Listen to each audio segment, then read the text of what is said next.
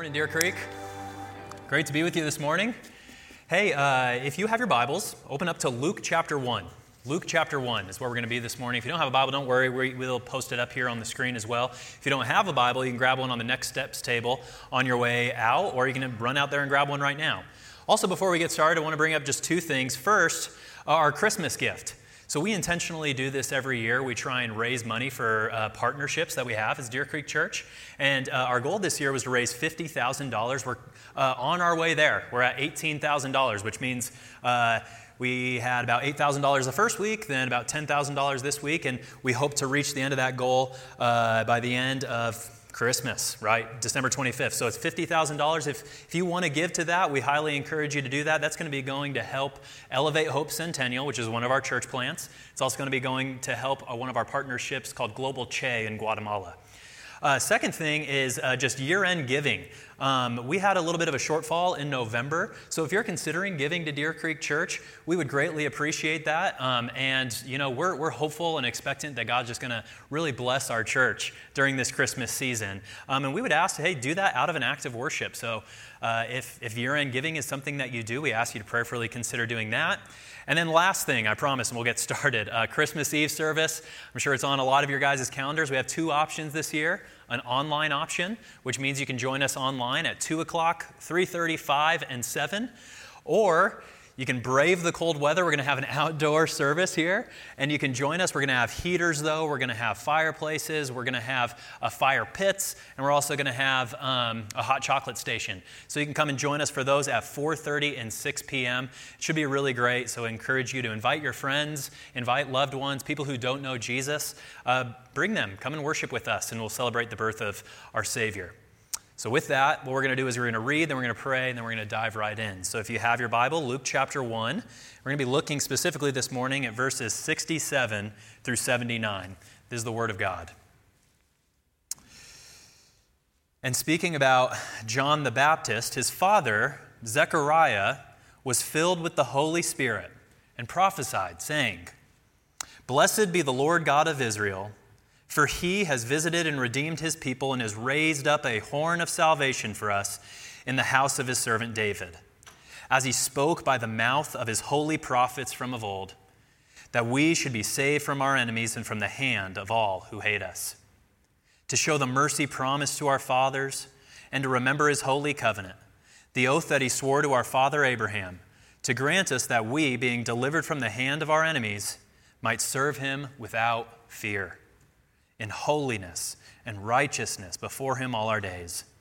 And you, child, will be called the prophet of the Most High, for you will go before the Lord to prepare his ways, to give knowledge of salvation to his people in the forgiveness of their sins, because of the tender mercy of our God, whereby the sunrise shall visit us from on high, to give light to those who sit in darkness and in the shadow of death, to guide our feet in the way of peace." Is the word of God. Let's pray. Heavenly Father, thank you for this Christmas season. Thank you for a chance to gather now. And God, we pray that you would send your Spirit among us, that you, Holy Spirit, would help us to open our minds. Would you remove distractions from us so that we can hear and be attentive to this message that you give us? Would you firmly fix our eyes as well onto the content of this message, which is Jesus? And God, we pray that you would fill us with the same sort of praise at this message that Zechariah had here in singing this song. And we ask these things in Jesus' name. Amen. Well, Christmas is upon us, and I'm sure many of you have many debates about when Christmas songs are actually appropriate. My wife and I have debates back and forth of when is it appropriate to actually start playing Christmas songs. I confess I'm a Scrooge, and I do not allow Christmas songs until Black Friday. It's just a firm and fixed rule. Thank you. Thank you, one person. Hannah, my wife, complete opposite. If it were socially acceptable, she would start Christmas music in June. Yeah, thank you again, one person. But it's not socially acceptable, okay? It's not socially acceptable. But for Hannah, I get it. It's very nostalgic for her. She loves Christmas music because Christmas music for her is like Amy Grant, it's Mariah Carey, it's Whitney Houston. I like this already, all right. And you know, she also likes the Christmas carols too. And you might have been a little bit confused diving into this passage, but what we just read was actually a Christmas carol. It was a Christmas song, and as with all Christmas songs, right, you have the good ones and you have the bad ones. So on the good end of the spectrum, we have Zechariah's prophecy. We have ones like we just sang, come thou long expected Jesus. That's one of my favorites. Then you have the really bad ones, right, like Alvin and the Chipmunks Christmas song.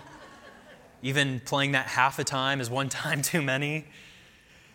And if you're familiar with the Bible, right, songs are throughout the Bible, and they always come at key moments in the Bible when God acts powerfully. So for instance, Moses, right, God's deliverer of his people out of Egypt, after they deliver God's people out of Egypt, the first thing that follows is a song of praise to God of his powerful act to save his people. Or when Solomon, who was the king of Israel, built the temple and God descended into the temple, their first response was sing a song of praise to God.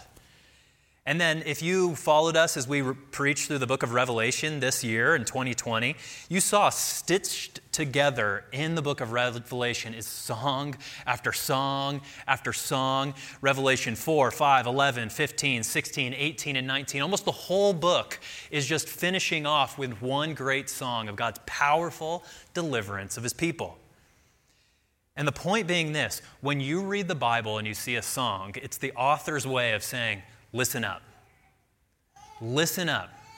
Because when a song comes in the Bible, it often marks a key, powerful act of God. So it shouldn't surprise us then that Luke, at the very beginning of his gospel, he actually starts with two songs.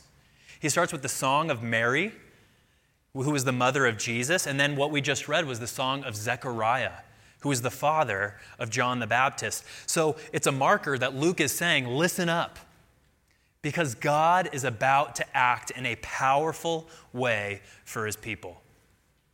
And we just read the passage, right? But I want you to notice two things. I'm just going to give you kind of two preliminary things before we dive in. The first is that in this song is packed with Old Testament references. The song is only 12 verses, but there are over 33 direct quotations or allusions from the Old Testament. So what does that mean?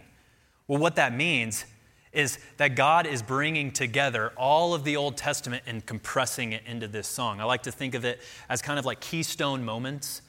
We all have certain moments in our history, in our past, that are kind of, keystone moments that are really important in our lives. So for instance, for me, I think of the wedding day with my wife, Hannah. I think of the birth of our son, Eli, the announcement of our daughter, Lainey, and then kind of the mild heart attack that I had when we were told we were having twins. So there are these keystone moments. We all have them, right? It's the same thing with the people of God. The people of God had keystone moments, what the Bible calls covenants, times when God actually descended and made special promises to his people of a coming, powerful Savior, what the Bible calls a Messiah.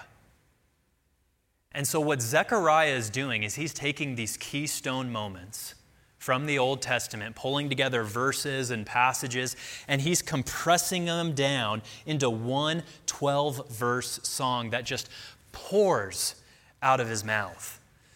As one author put it, embedded in this song of Zechariah is every hope, expectation, and anticipation of God's people throughout time. I love that. And I couldn't agree more. So that's the first thing we notice, is this Old Testament anticipation. But the second thing we notice is this song isn't about who we think it should be about. What do I mean by that? Well, you have to remind yourself of who Zechariah is and who his wife Elizabeth are. So for instance, we hear about Zechariah right at the beginning of Luke's gospel, and we're told this. In the days of Herod, king of Judah, there was a priest named Zechariah of the division of Abijah, and he had a wife from the daughters of Aaron, and her name was Elizabeth. And they were both righteous before God, walking blamelessly in all the commandments and statutes of the Lord. So that's Zechariah. Zechariah is a righteous, devout priest from the tribe of Aaron, and his wife, Elizabeth, is also from the tribe of Aaron. This is a prestigious couple, but there's a dark side to their story. See, because what we also read is that Elizabeth is barren. meaning she can't have a child. So they're childless, something that would have been very shameful and brought dishonor on their family. And we're told that they're advanced in years, which means they're probably in their 70s or their 80s, which means the likelihood of having a child is but 0. So that's Zechariah. And as their narrative unfolds, Zechariah is visited by an angel. He's visited by an angel who comes to him and says this, "Do not be afraid, Zechariah. Do not be afraid. For your prayer has been heard, and your wife Elizabeth will bear you a son, and you shall call his name John. For he will be great before the Lord, and he will turn many of the children of Israel to the Lord their God. And he will go before him in the spirit and power of Elijah." Remember that. In the spirit and power of Elijah, to turn the hearts of the fathers to their children and the disobedient to the wisdom of the just, to make ready for the Lord a people prepared. And if that's the sort of thing that you find, hard to believe stories about angels and miraculous births, then you're not alone, because Zechariah couldn't believe it either. In fact, his response to this is, "How will these things be?" This signal of disbelief. And for his disbelief, the angel that had visited him actually strikes him and he's unable to talk for 9 months. And now I want you to think, if you couldn't talk for 9 months, what would be going through your mind? Well, I have to believe that for 9 months, 270 days, 3 trimesters of Elizabeth saying, "Honey, it's hot in here. Honey, I want cheese. I'm craving cheese." It's always cheese, by the way. I don't know why it's always cheese. "Honey, I have to go to the bathroom again." I have to believe that for those 9 months, turning over in Zechariah's head had to be the words of this angel. Because remember, Zechariah is a righteous man. He's a devout man, meaning he knows his Old Testament. And he knows these things that the angel told him were not new. In fact, the very last words that the Bible of the Old Testament God tells through his prophet Malachi are these. Listen to what God told his people. "Behold, I will send you Elijah the prophet before the great and awesome day of the Lord comes, and he will turn the hearts of fathers to their children and the hearts of children to their fathers, lest I come and strike the land with a decree of utter destruction."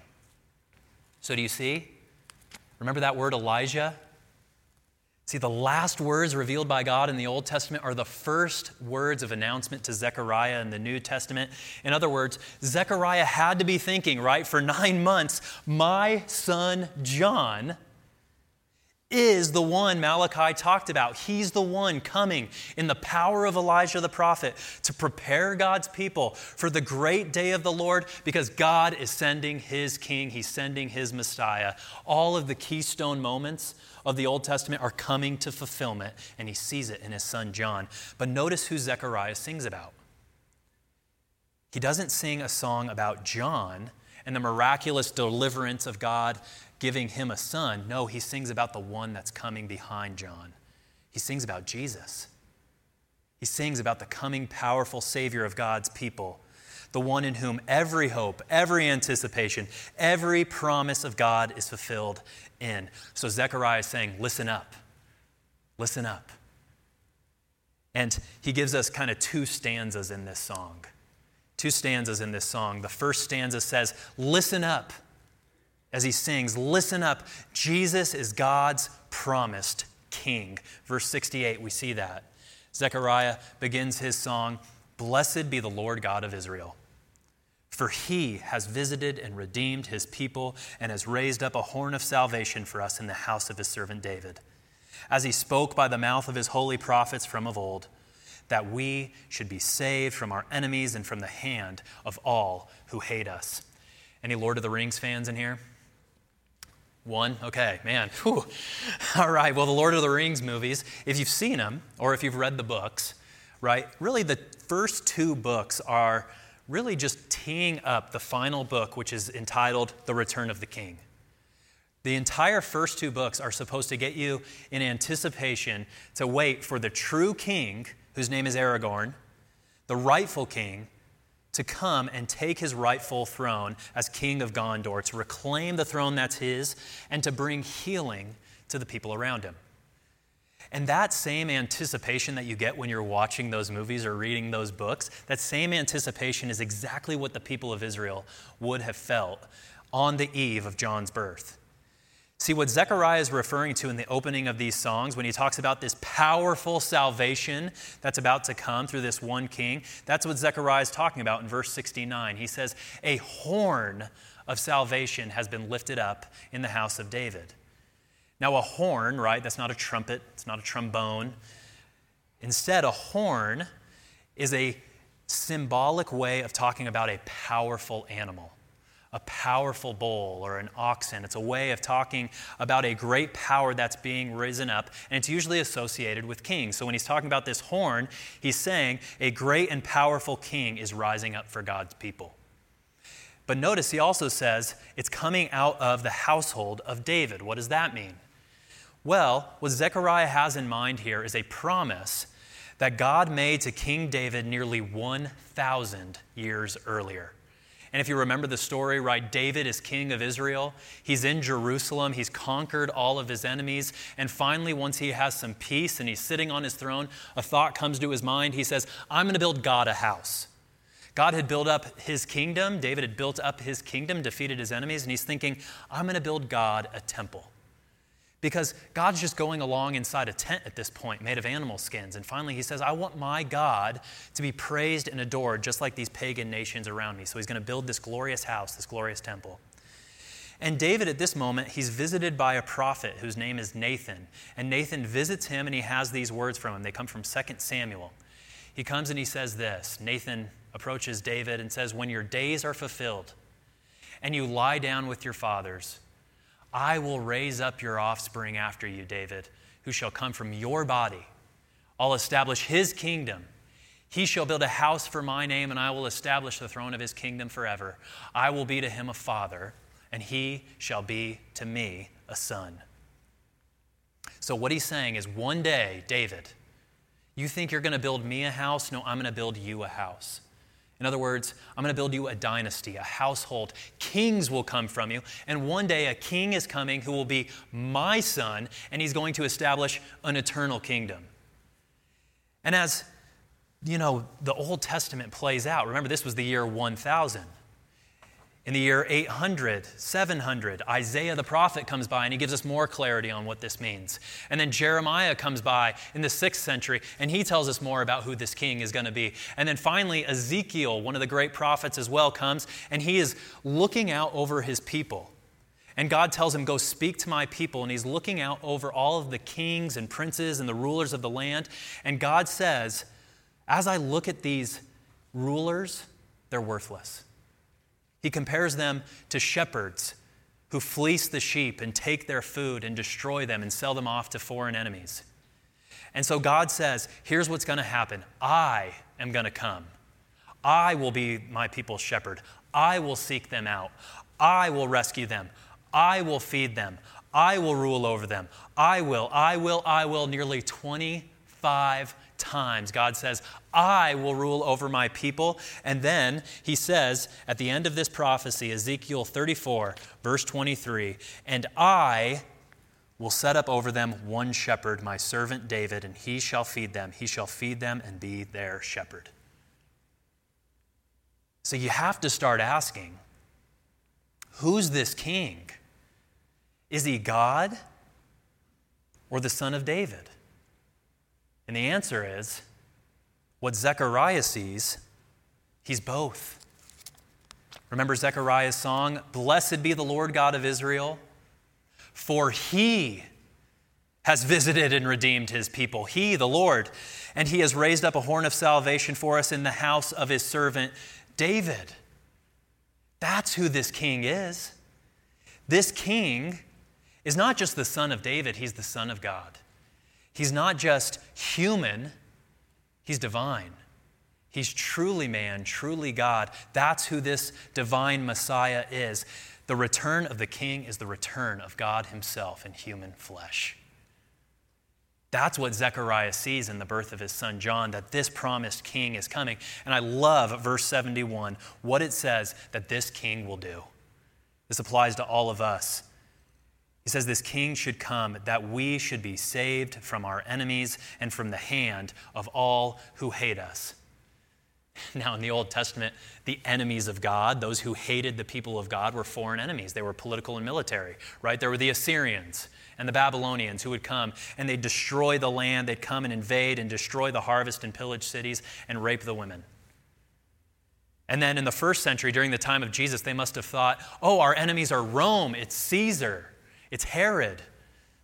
Today, we think, well, it's an opposing political party, or it's a foreign political power, or it's an ideology, it's this person at work who has something against me, or it's this person or that group of people. But as the New Testament unfolds, as we move in, we realize that the enemies of God are not political, they're not military, they're not even necessarily human. No, in the New Testament, we see that the enemies of God are dark, spiritual forces more powerful than anything that this world can throw our way, and they're waging war against us as we speak. Don Carson, he's a New Testament scholar, writes, quote, God's enemies are everything that is bound up with the curtailment of, the enslavement of, the destruction of, the soul-destroying wickedness of God's own covenant people. Namely, however, God's great enemy is the devil, who works through the sin and destruction and death of God's people. That's our greatest enemy, the devil himself. And I know full well there are many people here, you probably treat the devil with some skepticism, probably sounds a little bit far-fetched. I was actually on a phone call with a friend of mine from Tennessee, a friend that I went to school with, and I was telling him how I had recently moved to Littleton, and he said, where have I heard that before? I've heard of Littleton before. He'd never visited Colorado, but he said, I've heard of Littleton. And I said, yeah, Columbine High School. And he was silent on the other end of the phone. And now I want to ask you, I want you to consider, when you think about Columbine High School, when you think of the pain of that moment and the evil that was brought forth in Littleton, can I ask you, is the explanation for those events purely a discussion about mental health or gun legislation? As important as those things are, do those really get to the root of what happened on that day? Or is there something much more dark, much more sinister? Can we honestly say that better health resources, mental health resources, will get to the root of that problem? You see, Jesus said that Satan is a murderer and a liar. He calls him the murderer from the beginning. It's interesting that we would dismiss Satan out of hand when he might be the best explanation for what's wrong with the world. And it's important to talk about Satan, right? When we talk about him, his kingdom of darkness, it's not just manifested in these unspeakable evil acts like Columbine. No, he actually has another game. The devil doesn't need a fantastic display of evil. All he needs is 1 inch of darkness in your heart and my heart to gain territory for the kingdom of darkness. And you'll notice this over Christmas, right? As you gather with family. See, Satan, all he needs is this little inch, because he's content to nurture little by little that sense in your heart where you think, you know what, I always forgive my spouse first. I always forgive them first. They never say that they're sorry to me, and I'm going to wait until they say sorry to me before I say sorry to them. Anybody ever done that, by the way? See, that thought, that inch, right? Satan is ready to capture that little by little until we are so fully filled with resentment toward our spouse that we're unable to actually love them and forgive them anymore, until all of our focus is on how they don't forgive us, how they don't care for us. Satan's content to nurture little by little that sense inside of you when you're with your sister or your brother-in-law or your aunt or your uncle, and you say, how come we always talk about them? How come we always do what they want to do? Right? And little by little, finally your focus is so completely on how you're a victim, how nobody cares about you, that you're so focused on yourself, you're completely unable to love the people around you and love the God who saved you. And you're content little by little, right? Satan does this. He makes you content little by little to nurture that sense inside of you as well that says, you did that again? You're still doing that habit? God's never going to forgive you for that. You'll never change. Yeah, Satan's content to nurture those little inches in our heart and subtly turn that inch into a yard until his kingdom of darkness, bit by bit by bit, pulls us into hopelessness and despair and ultimately into death itself. So that's our enemy. And you can see why Zechariah is so overwhelmed with the goodness of this salvation that he says. You know, we don't say this very often, blessed be the Lord God of Israel, partly because that sounds weird. But think of the thankfulness, the gratitude that's on his heart because he sees the king returning, the kingdom of light penetrating. And that's why Paul can write in these almost fantastic words of 1 Corinthians chapter 15. These fantastic words. He says, for he, speaking of Jesus, must reign until he has put enemies under his feet. The last enemy to be destroyed is death itself. That's what Jesus came to do, to destroy the enemies of God. Verse 72, why did he do it? Why does God decide to return and to destroy our enemies? Well, to show the mercy promised to our fathers and to remember his holy covenant, the oath that he swore to his father Abraham. In other words, God comes in human flesh in Jesus, namely to demonstrate his mercy, to demonstrate that he is a merciful, long-suffering, caring, and gracious God who loves people who are sinful like us. He comes to show the mercy of God and destroy and expose the lie of Satan who says, God's too harsh. God's too judgmental. God doesn't want to forgive you. God can't help you. God can't change you. You're a victim. People should care about you more.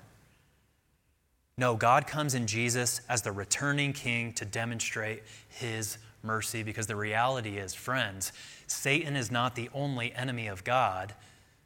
We are. We are enemies of God. I find it striking, Jesus, he's gathered around all the people of Israel, right? All these people that are following him. And they're saying, hey, we're children of God. God loves us. We're God's children. And Jesus says something very striking to them. Jesus said to them, if God were your father, you would love me. For I came from God and I'm here. I came not of my own accord, but he sent me. Why do you not understand what I say? It is because you cannot bear to hear my word. You are of your father, the devil, and your will is to do what your father desires. He's a murderer from the beginning, and he does not stand in the truth because there's no truth in him. When he lies, he speaks of his own character, for he's a liar and the father of lies. But because I tell the truth, you do not believe me. Whoever is of God hears the words of God. The reason why you do not hear them is you are not of God. You know, I'm often asked, well, if God's so powerful and evil exists, darkness exists, why doesn't God just destroy all the evil? And my response is always, if God destroyed all the evil in the darkness, what would that say about us? What would that mean for us? Because what Jesus says is our hearts are filled not with just an inch of evil, but that we actually are born into this world not children of God, but we are born children of the evil one, a part of the kingdom of darkness, not the kingdom of light. So God, in demonstrating his mercy, came not to redeem righteous, virtuous, good people who are part of his kingdom already, his children already. No, he came to pillage and take from the kingdom of darkness to bring enemies like us into the kingdom of light, to demonstrate his merciful character. There's a woman, her name is Jill Foster. Jill was a wife of a good guy I worked with in Nashville whose name was Jack. And she said when she was in college, she was exploring Jesus and she met a campus minister and they were reading through the Bible together. And Jill was, going through the book of John together. And one day she said, I want to do this. I want to become a Christian. I'm tired of the life I'm living. I want to change. I want Jesus to change me. And so the minister said, okay, here's what I want you to do. I want you to go home and I want you to think from as early as you can remember till even today, I want you to write down every single sin that you've ever committed. This is a discipleship intensive here. And so she goes home and she starts thinking and writing them down, and she's literally filled with fear and trembling because she's writing down things that she's never exposed to the light before. And she brings it to the campus minister the next week at a coffee shop, and she thinks they're going to read through them line by line. And instead, he takes out a red marker and he puts a big red cross on the front page, crumples it up, and throws it into the trash can. And Jill says it was at that moment that I realized that God is not out to get me. He's not out to expose me. He's not out to keep me where I'm at, but he's here to show me he's merciful. He's merciful. That God does not give us what we deserve. And it's true for everyone who submits to this King, this Jesus, this merciful God. God pardons our sins because he punished them on the cross of Jesus. And the second thing we see, why God sent Jesus in the flesh from the line of David. He says, verse 73, to fulfill the oath that God swore to our father Abraham. And what that means is that God came not just to fulfill the keystone promise given to Israel through David, but one that he had given 2,000 years before to Abraham as well. Abraham, who was the first convert to God. So what this means is that Jesus is not only God's promised king to Israel, but to the world, to every tribe, tongue, nation, and people group, because the promise to Abraham was that God in him would send a Savior, a Messiah in whom all the nations would be blessed. All nations.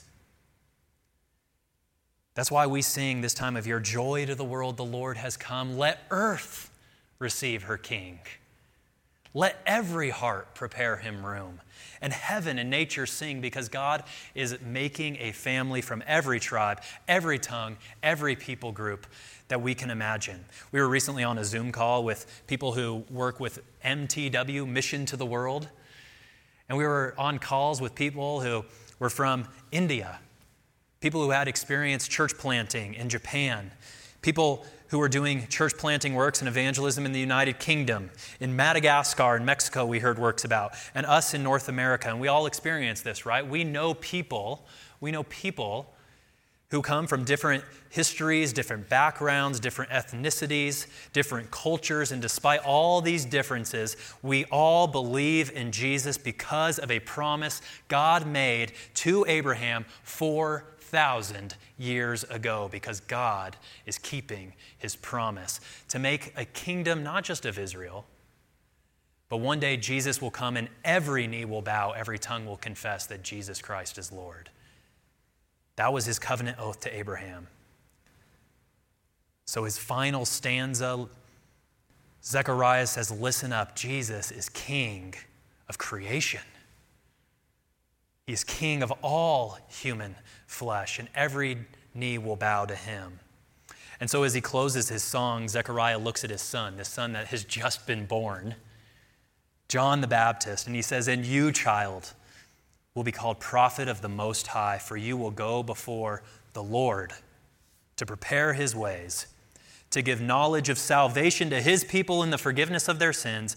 Why? Because of the tender mercy of our God, whereby the sunrise shall visit us from on high, to give light to those who sit in darkness and in the shadow of death, to guide our way in the way of peace. You're always told, right, in English composition in high school, don't mix metaphors because it makes your people confused. Well, we have a horn who's a king, who's bringing light, and he's a sunrise. Makes no sense, but it's not without precedent. Actually, what Zechariah is doing is he's pulling again from Malachi, and Malachi said these words, for those who fear my name, the Son, S-U-N, not S-O-N, S-U-N, the Son of righteousness shall rise with healing in its wings. Jesus is the rising sun over the kingdom of darkness, bringing healing to everyone who would come to him to find salvation. And he promises to crush the enemy of sin in your life. He promises to crush the hold of sin on your life and actually change you more like himself. Jesus is far better than, the king of Gondor who brings healing. No, Jesus gives us a healing that'll last into eternal life. And this idea of sun bringing healing, by the way, Malachi actually has something in mind. People who have tuberculosis, consumption, the old healing trick for them was you would put them out in the sun and they would just bask. Winter, summer, spring, fall, it didn't matter when it was. You just sit there. And the best healing is to do nothing, to sit and bask in the healing rays of the sun in order to heal the venom that's killing you slowly inside. Well, Jesus has come to bring healing from the sin inside of us all, to capture us back from the kingdom of darkness and to defeat death once and for all in his death on the cross. Now you know why we sing, "Hark the herald angels sing," because the Son of Righteousness has risen with healing in his wings to give us all eternal life. And he will come again. And when he does, every knee will bow, every tongue will confess that he's Lord. That's our King. Let's receive him. Let's pray. Heavenly Father, we thank you for the great gift of your Son, Jesus Christ, the one who is risen with healing in his wings. God, we need to be healed. I need to be healed. There are many here I know who need to be healed. God, for those who do, I pray that you would bring healing. I pray that you would lead them in the way of peace. Would you lead them in the way of light and snatch them out of the valley of the shadow of death? God, there are many valleys that we live in. This year has been one that makes us weary, and we are a weary world. God, thank you for this Son of Righteousness. And I pray, God, that this sun would shine in our hearts as we go about this Christmas season, and that we would hear these words of Zechariah and we would sing with him, that we would listen up and we would sing this song in praise to the King who's finally come. And God, we pray by your Holy Spirit that you would help us sing to you now as we sing these great carols, that we would lift up our voices and praise you, the one who is tender in mercy toward us. It's in Jesus' name we pray, by your Spirit. Amen.